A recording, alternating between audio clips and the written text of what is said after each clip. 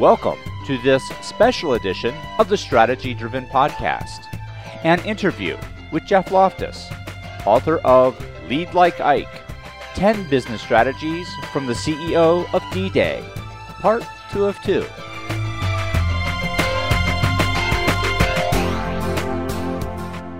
On behalf of the entire StrategyDriven team, I would like to welcome you to this special edition of the StrategyDriven Podcast, an interview with Geoff Loftus, author of Lead Like Ike, 10 Business Strategies from the CEO of D-Day, Part 2 of 2.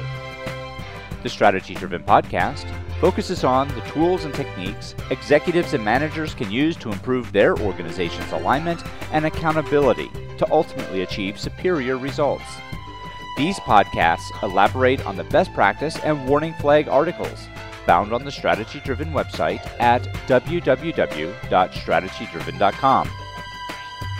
In this special edition podcast, Geoff Loftus, formerly the Vice President of Communications for the Society of Corporate Secretaries and Governance Professionals, shares with us his insights on the leadership lessons of General Dwight D. Eisenhower, the American CEO of D-Day, and how by applying these lessons, business professionals can achieve far greater success in today's challenging and rapidly evolving business world. And so now, without any further delays, let's get started.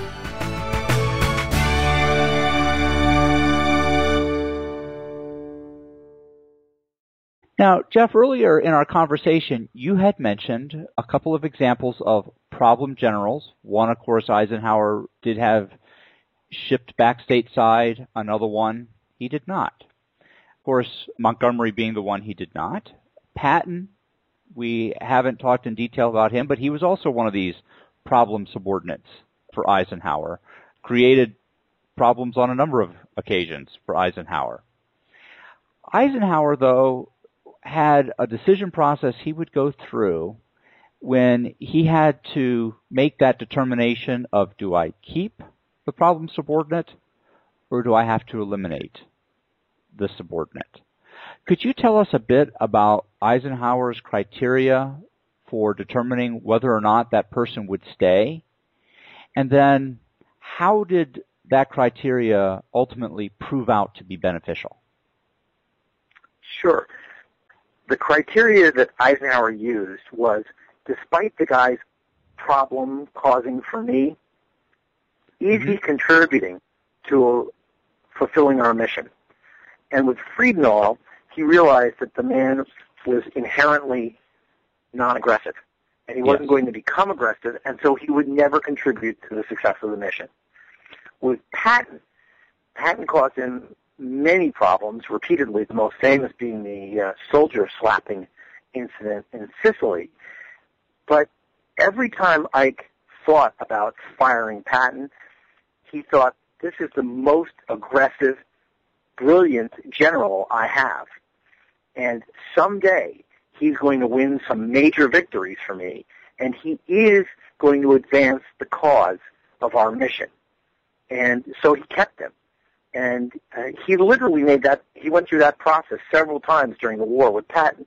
But every time he decided, I have to keep him because the day will come when I need him and he'll deliver.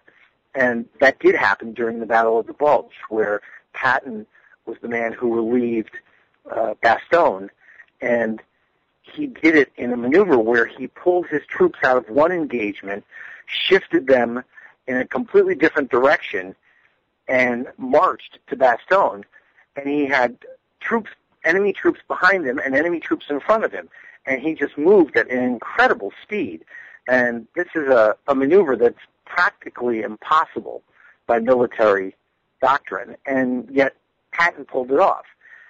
So Ike was correct in assessing him as being able to contribute to the mission. With Montgomery, again, the criteria is, does the guy contribute to the success of your mission? Montgomery was the British military star.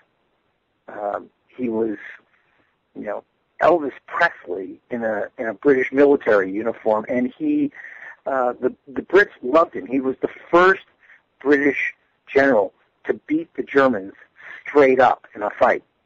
Yes. And because of that, he could do no wrong. The fact was he wasn't aggressive, and he was arrogant, and he was nasty to his fellow commanders, and not just to Americans. He was nasty to Brits. Very few people liked him. He didn't get along with anybody, and Ike went through a process similar to what he went through with Patton. Mm-hmm. He was constantly being forced to consider, do I keep him or don't I? Does he contribute or doesn't he? Ike felt it was absolutely essential that the D-Day organization was an allied organization, that the Brits felt that they were playing a major part. And if he fired Montgomery, he felt that there was no way the Brits would feel they were being treated as equals. Yes.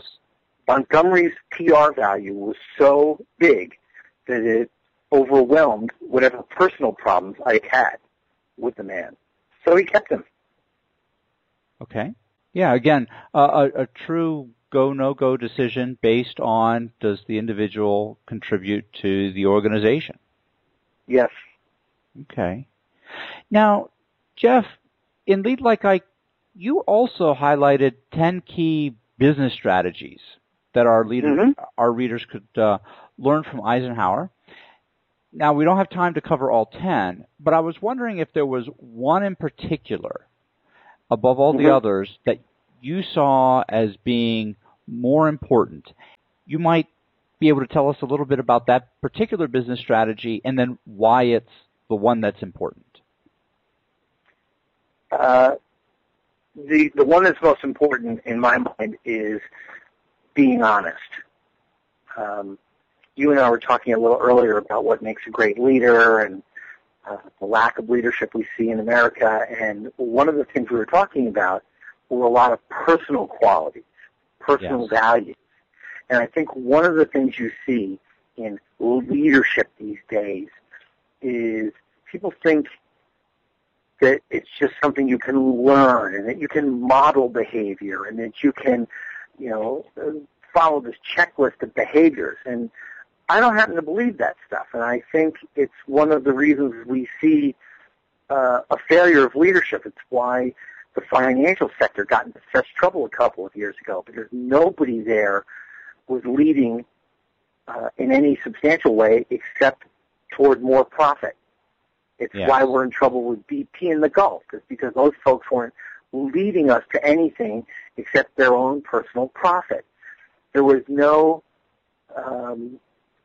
core personal qualities or values that made them great. And, I know this is the kind of soft stuff that people don't like to hear about. How do you measure return on investment and blah, blah, blah. All I know is that Eisenhower faced greater pressure than virtually any business leader has ever faced. And the thing that I believe got him through was that he was honest. As I said before, he was honest in his communications, and that was both up to his board and down to his employees and sideways to his fellow executives and commanders. But he was honest with himself, about himself. He was honest in terms of taking responsibility. And, for instance, right now, Tony Hayward, when talking about the BP oil disaster, uttered that notorious line of, "I wish I could get my life back." Yeah. Now, you were in charge of the operation that killed 11 people, and you want your life back? That's your takeaway from this situation? It's just a staggering failure of leadership, but it's a staggering failure on a personal basis. It's Tony Hayward. You should be ashamed of yourself.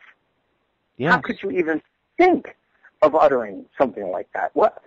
Just where is your heart? Where is your? You wish you could get your life back. You've had a bad couple of weeks.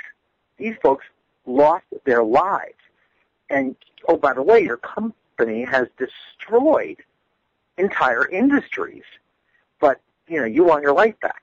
Now you compare that to Dwight Eisenhower's note of in the early morning hours of June 5th, after he had launched the invasion, of Normandy. It hadn't actually hit the beaches yet, but it was on the way.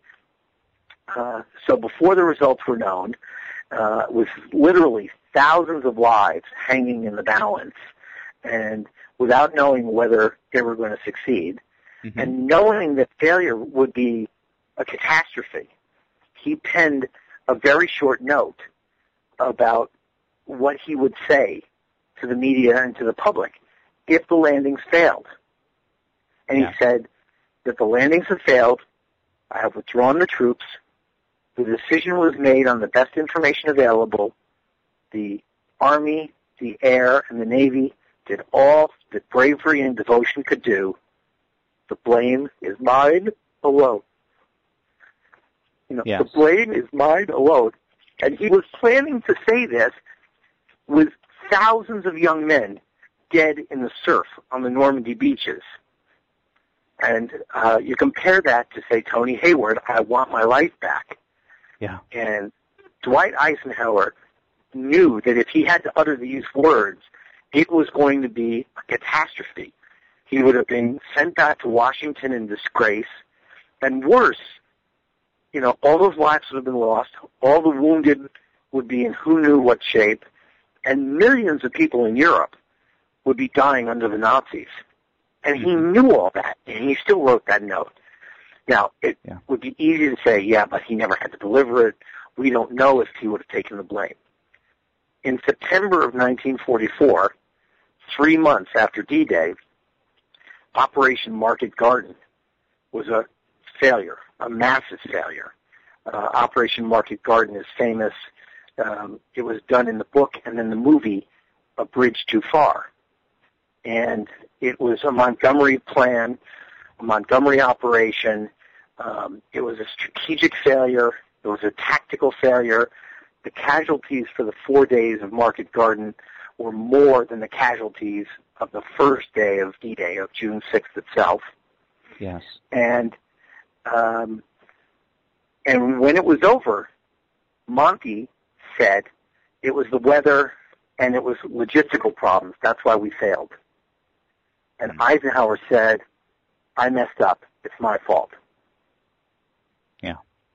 So we know that actually when disaster occurred, Ike didn't shy away. He just stood there and said, it's my fault. Yeah. And I think that that's an astounding thing, that Montgomery blamed the weather and Ike said it's my fault. Eisenhower was truly a man of character. And that, I think, is why honesty is the most important strategy. And if you aren't a man of character, then you need to look into your soul and become one. And I know that's corny and it's Frank Capra-esque, but frankly, pardon the pun, I think we need more of that. Yeah. Oh, I agree with you. I think we need a lot more of that. And that leads me into my last question. Eisenhower embodies all of those characteristics of leadership that we admire most. He was a man of integrity, he accepted accountability, and he always remembered and acted for the greater good. Yes.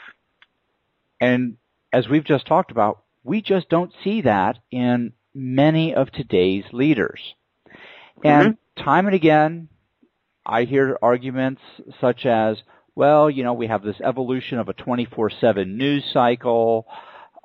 We've got reporters embedded everywhere, whether it would be with our troops in the field or whether it would be in every nook and cranny of the Capitol building or the White House.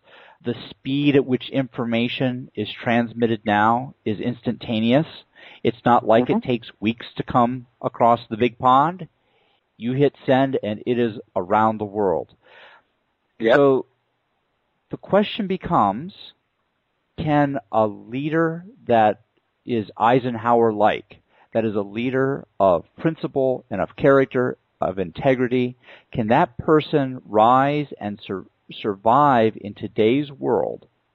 Or have we so created circumstances that would prevent an Eisenhower-like leader from actually being able to lead today and be successful?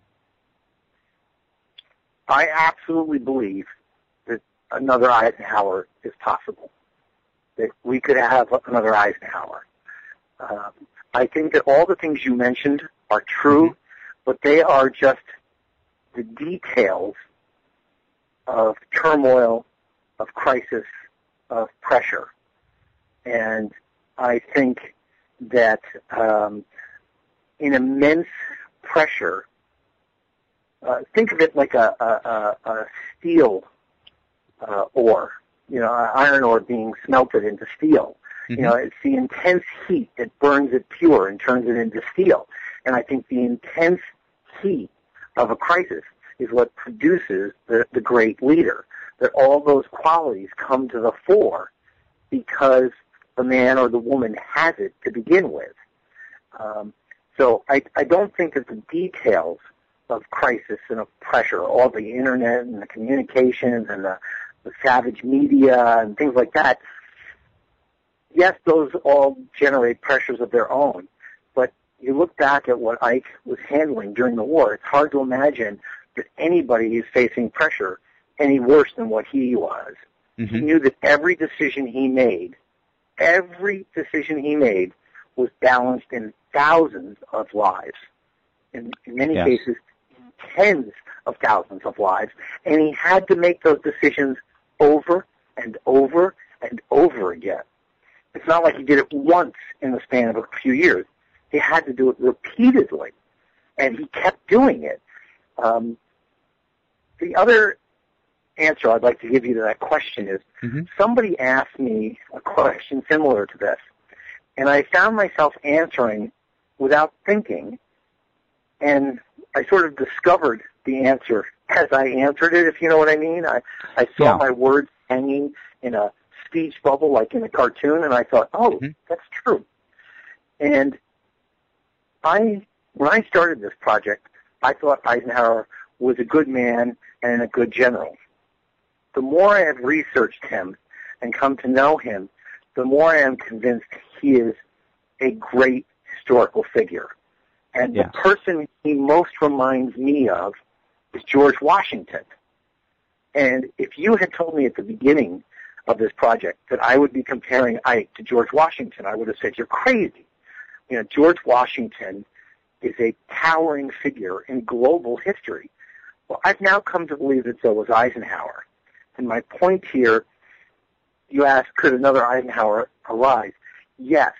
But guys like Washington, like Eisenhower, they don't come along all that often, actually. Yeah. They are extremely rare. And this country is very lucky in that at a few crucial moments, we've had a Washington, we've had a Lincoln, we've had Eisenhower. When we've needed them, in fact, these people have stepped forward. Yeah. And I still believe that there's the possibility for that kind of thing because I still believe in our model, for instance, of citizen soldiers and citizen sailors. When we need them, they do show up, and they prove that they can fight professional armies and professional navies the world over and win. Mm-hmm. And it's because of their commitment. It's because the forge of the pressure is producing their pure qualities, like the iron into steel. So I still think it's possible. Yeah, I couldn't agree with you more. In fact, for the arguments that I guess you could say I was making, I think I was just reiterating them from what other folks have used as excuses. When you have an individual who is truly someone of character, character doesn't need to think about the decision. They know the decision because they are so well grounded in their own personal values and in character that all these things are really just excuses of, speed. You have to act faster nowadays. Well, if you're truly a person of character, you already know what the decision is. And you know it because you're steeped in those core values and in character. I don't think Eisenhower would have had a problem with a 24/7 news cycle or the internet or embedded reporters. He'd have been just fine. I don't either. Yeah, because he's truly an individual who is a person of character. He may not use those kinds of words or terms, but I think the people around him reacted to him that way. They realized that he was different and that he was a man of character, and they respected it, and so it worked for him. Mm-hmm. Mm-hmm. Now, Geoff, before we close, you have a website, and it's www.geoffloftus.com that provides a lot of additional resources on the leadership lessons of General Dwight D. Eisenhower. Could you tell us a bit about your website and the resources our listeners can find there? There are a number of excerpts of the book. Some of the columns I've been able to write for Forbes.com and for CNBC.com are available on my website. An interview I did with ABC News is available on the website. So a number of, additional resources on Lead Like Ike are accessible there. And that was a great ABC interview, by the way. I did watch it. Oh, thank you. Yeah. And we're going to put a link from the article that accompanies the podcast to your website. So with one simple click, our readers can get right to your website and enjoy the resources there. Great. So, well, Geoff, I want to thank you not only for the time you shared with us, but for your insights on the successes and struggles of an individual who is truly one of America's greatest leaders.